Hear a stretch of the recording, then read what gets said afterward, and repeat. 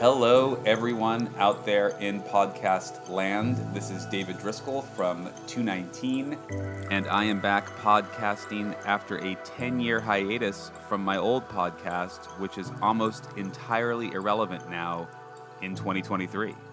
I remember, interviewing the Van Winkles and Harlan Wheatley about what was in each Pappy Van Winkle and all the Weller bourbons, and then that blew up and it became a world of its own. And now I'm less interested in what's happening in that side of the industry. I'm more interested in what's happening behind the scenes and creating a window for those of you that are interested in how the wine and spirits industry works to look through and to see how the liquids that you enjoy end up in the bottle and maybe some interesting stories behind how they got there. There's plenty of people out there doing reviews. There's plenty of people out there singing the praises of whiskey, telling you what you should be drinking, telling you what's good, maybe giving you a history lesson. This is going to be none of those things. I am someone who has 20 minutes to kill routinely throughout the day. Maybe 20 minutes on the treadmill, 20 minutes on the row machine, 20 minutes between appointments in the car, maybe I'm cleaning the house. I like 20-minute podcasts that teach me something interesting that I didn't know, and I think I can fill 20 minutes with some interesting stories about alcohol that might get you interested in drinking something that you haven't had before. So, for the first episode today, we are going to talk about who makes private labels and what's in them, and maybe some of the more interesting private labels that you could find and enjoy out there. So what is a private label? Well, if you've been to Costco, you've probably seen Kirkland, where Costco works directly with certain distillers and bottlers to create their own vodka labels, their own gin labels, their own scotch labels. Trader Joe's does the same thing, so do numerous other grocery stores and large retailers across the country. They do this because they can make a larger margin by buying direct, passing it through a distribution partner, selling it for the same price or less. And if the quality is comparable to the big brand, it's no different than Whole Foods' version of lentils or salt, or Trader Joe's version of pasta. There's definitely more margin to be made by going direct. So the question a lot of people have is, are they any good? And if they are, which ones are worth looking into and why? And so now that I work with some of the brands that create these labels, I'm in an interesting point in my career where I have a real inside look at how these private labels come to fruition, and more importantly, what is in them. And that's what I want to talk to you about today. So let's get into it.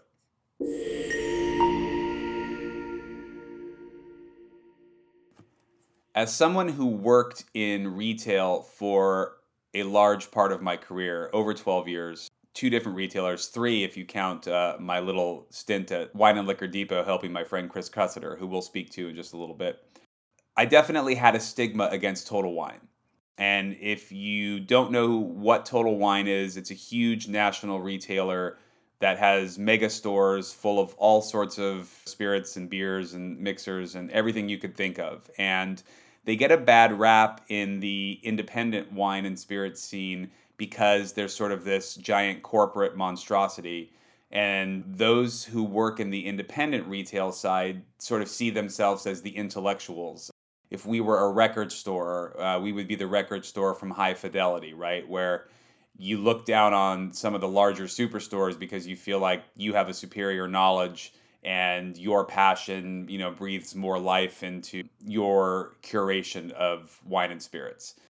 I definitely fell into that group, so I'm guilty as charged. I saw Total Wine as sort of a bait and switch operation where you go in looking for one thing and they talk you out of that and they, make you buy their private label. And I'm sure there's some of that still goes on.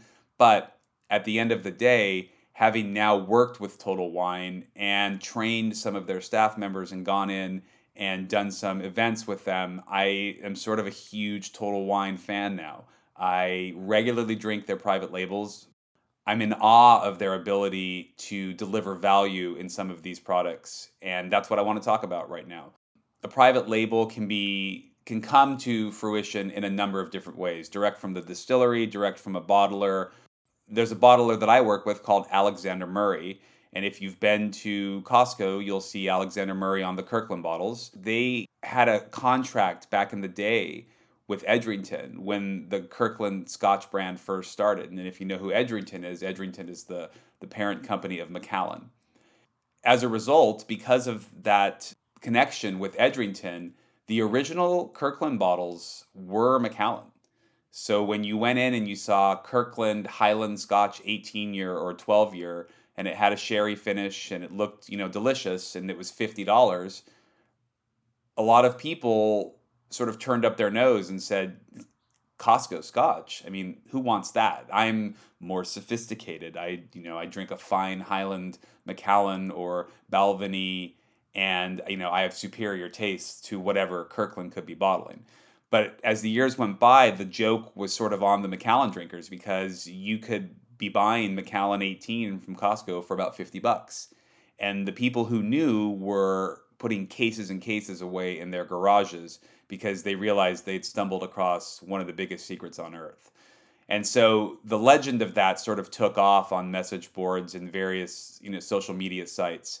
I can tell you today that when Costco has Kirkland 18-year-old available, I buy it, because I know the distilleries that Alexander Murray is working with, and they're no slouch. And now being behind the scenes working on some of those products, it's stupefying sometimes what they're able to put together for the price and deliver it to Costco and to the consumer. Alexander Murray also bottles for Trader Joe's, and they make a few brands for Total Wine that you may have seen. One of them is called Bothan. It's a lowland single malt whiskey. Another one is called Ide and Stills, which is an Irish whiskey. And they have a Japanese label called Kaigan. And those are all sold only to Total Wine. They're not sold anywhere else. And if you're curious as to why somebody would do that, I'll give you the short version, but I could do a whole podcast episode just about this. In order to be distributed in the United States, you need to hire an importer. That importer will be in the state where the importer is located, and then they will sell to different distributors in other states. And then those distributors will sell to retailers and bars and restaurants, and then you buy it at those places. The network and the management that it takes to oversee and sort of rein in all of these different companies that are doing distribution for you is enormous. And it costs money to hire people to do that for you. For some producers that don't have that much whiskey to sell and are limited in what they have to offer anyways, they can relieve themselves of this entire headache by selling to an importer that sells only to Total Wine and Spirits and to no one else. And because Total Wine is located in so many different states, that becomes a national footprint for that brand, but where they only have one importer and distributor and one customer. And they can sell thousands of cases just at Total. So it makes sense why brands would want to do that. So when you think that everything at Total Wine must just be whatever slop they could throw together and try to trick you into buying, absolutely not the case. Couldn't be further from the truth. Let's look at Bothan as an example. Bothan, again, is there's a bourbon and sherry finish. It's two different single malts. They both sell for about $35. It's 100% lowland single malt. And it's not from Glenkinchie, and it's not from Auchentoshan. So you can pretty much narrow it down from there. There's only a few distilleries that start with B, and Bothan isn't one of them. So when you think about the price of what a single malt from that distillery would run you, let's say it's $55, $60, and you think about the fact that this is the same single malt from that distillery which is being offered to you for $35, the savings is remarkable. The reason that Bothan isn't a well-known name is because Bothan doesn't mean anything to anybody. You would have to know this secret in order to know that Bothan is the incredible deal that it is.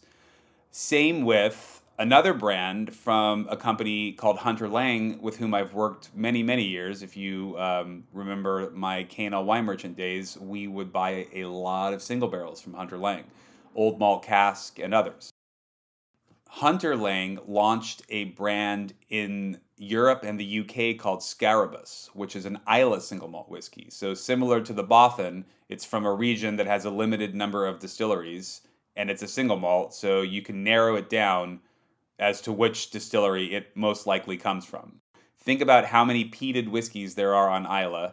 Bunnahabhain's not typically all that peaty. You can scratch that one off. They're not buying from Kilchoman because they're independent and they don't have enough whiskey, so scratch that one off. And you can go down the list from there. The point is, I went to Total Wine the other day and I bought a bottle of cask strength Scarabus for $39.99, and there was a $5 coupon that I had, so I got it for $34.99. 57% ABV, Islay single malt whiskey. It was $35, and it's delicious, and I use it for highballs. So my point is, when you start to look at the scope of what's being offered at Total Wine, it ends up being really compelling. And as I started digging into these private labels and I started looking at the scope of what they have on the shelf, I became really sort of in awe of what they were able to put together. I know that I have a friend out there who agrees with me, and his name is Chris Cusiter, who I mentioned before. He is now the CEO of Alexander Murray, and he and I worked together and became friends when he ran a store in LA called Wine Liquor Depot. He sold that store a few years ago and now works for Alexander Murray full time.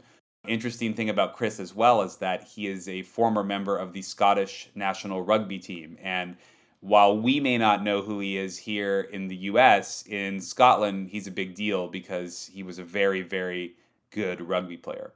And I thought we'd bring him on to discuss some of this as well.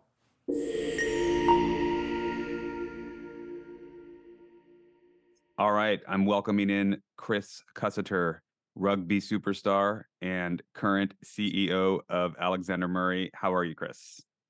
I'm good, David. I'm good. How are you? I like the hat. Thank you. I'm glad that we're doing this on Zoom so you can see how cool I look today. Indeed. Uh, I was just talking on the podcast about being a former retailer and working with Total Wine now with these private labels, some of which you and I work on together.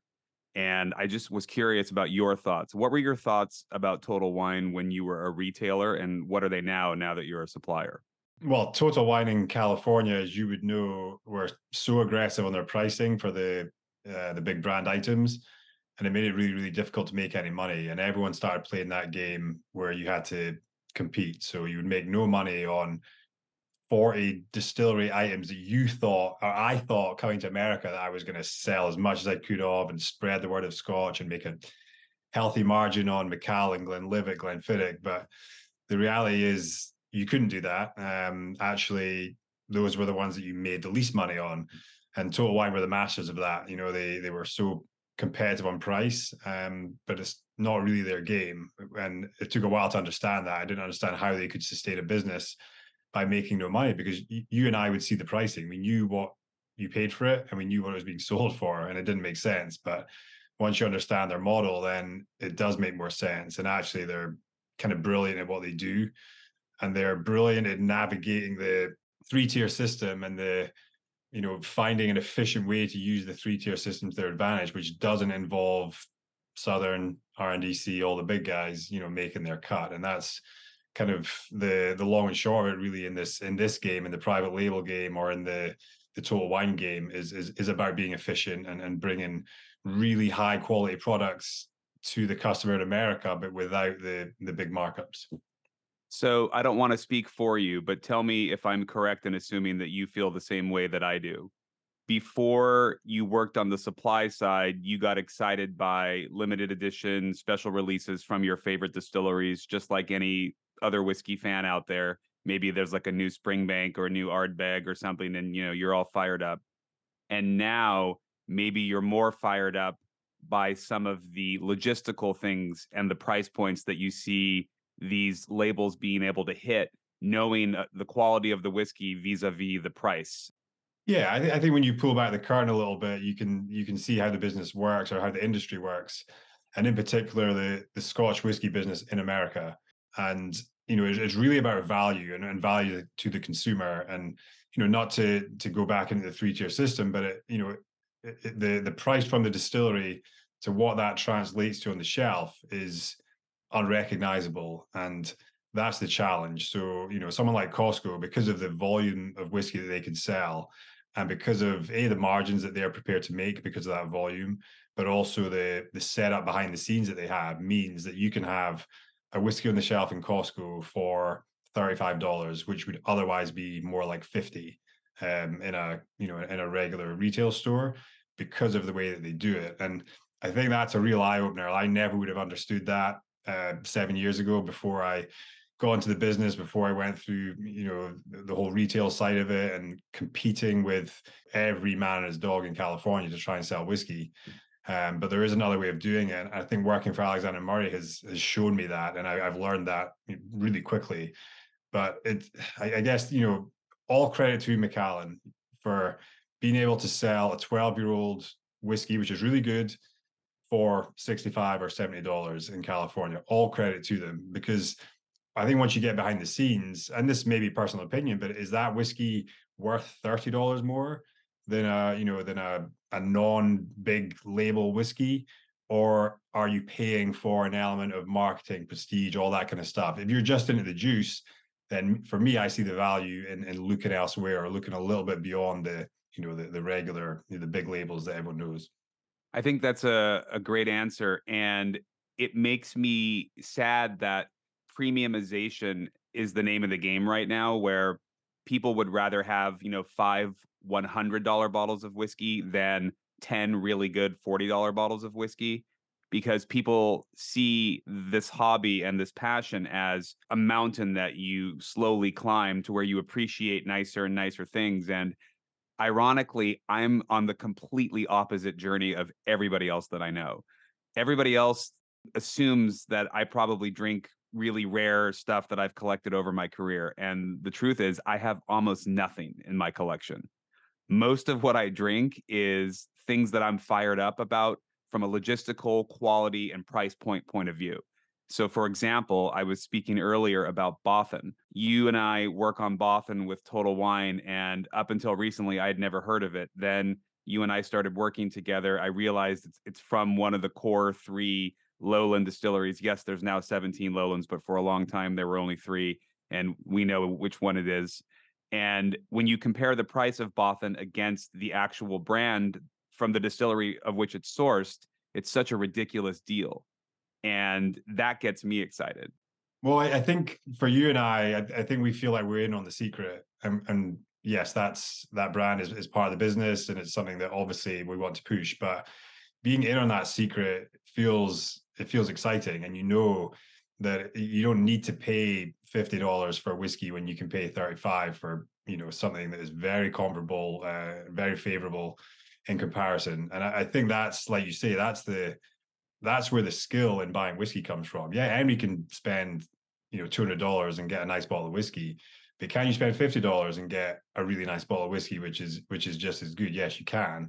You just have to know where to look. You have to understand the various pricing structures and ways that people are able to bring in that whiskey. And that's the private label game. It is bringing some of value to the consumer, and being less expensive than the big brands, but with no discernible drop in quality or even an increase in quality. And if you look at Costco, Trader Joe's, Total Wine, they are the masters of doing it in the US. And obviously, it's exciting because especially just now with everything that's going on with inflation, with cost of living crisis here and in the UK, these are items that for me are offer the best value in the market, and we know that from working in it. But the more that word gets out, I think the better that everyone's going to be for understanding that. I think one of my favorite things to do with these whiskeys is create the blend that is in Alfred Barnard's The Whiskey Distilleries of Scotland book, the book that came out in the 1800s. In that book, he lists a recipe where you use 2 parts Highland, 1 part Lowland, 1 part Isla. I can't remember the exact recipe. I have it written down because I actually replicate that recipe in a decanter in my house using Bothan as my 1 part Lowland, Kirkland blended as my grain, Kirkland Highland as my Highland, and then the Kirkland Isla as my Isla. So I'm actually able to recreate this famous blend from his book with all Alexander Murray products, and they're all really affordable. And whenever people come over to my house and drink, this is what they drink, and they're always blown away. So it's a lot of fun. Yeah, absolutely. I mean, that's beyond my capability, to be honest, but I love that. And I think that's an amazing way to find what works for your palate. I think that the Costco whiskeys are truly a phenomenon, I think. And it's interesting to look back on when Alexander Murray first started supplying the Kirkland single malts. It was Macallan. It was Macallan on the bottle. There was no secret about that. It was Macallan 20, 22, 24 on the shelf for, I think, and then we're going back 15 years, but $60, something like that, which in today's world is kind of wild. But that dedication, I think, to quality and finding the value there and bringing it to America obviously still exists, and that's kind of the mission of the company, is to do that. But yeah, the home blending, that takes some skill, and I am impressed by that. Definitely gonna have to give that a go myself. Well, what I think is cool that we can share with people today is that you are running Alexander Murray now, and I'm helping you in a small capacity on the side. Given our penchant and our excitement for finding the best possible whiskeys at the best possible prices, and then being giddy about the reaction from the public to that value, I hope that instills some confidence in people that are listening, that the people that are running Alexander Murray at the moment are very much excited by the idea of blowing your mind with what can be offered for the price. So thank you for coming on today. I know you gotta run. Awesome. Yeah, great to chat with you, David. Thank you.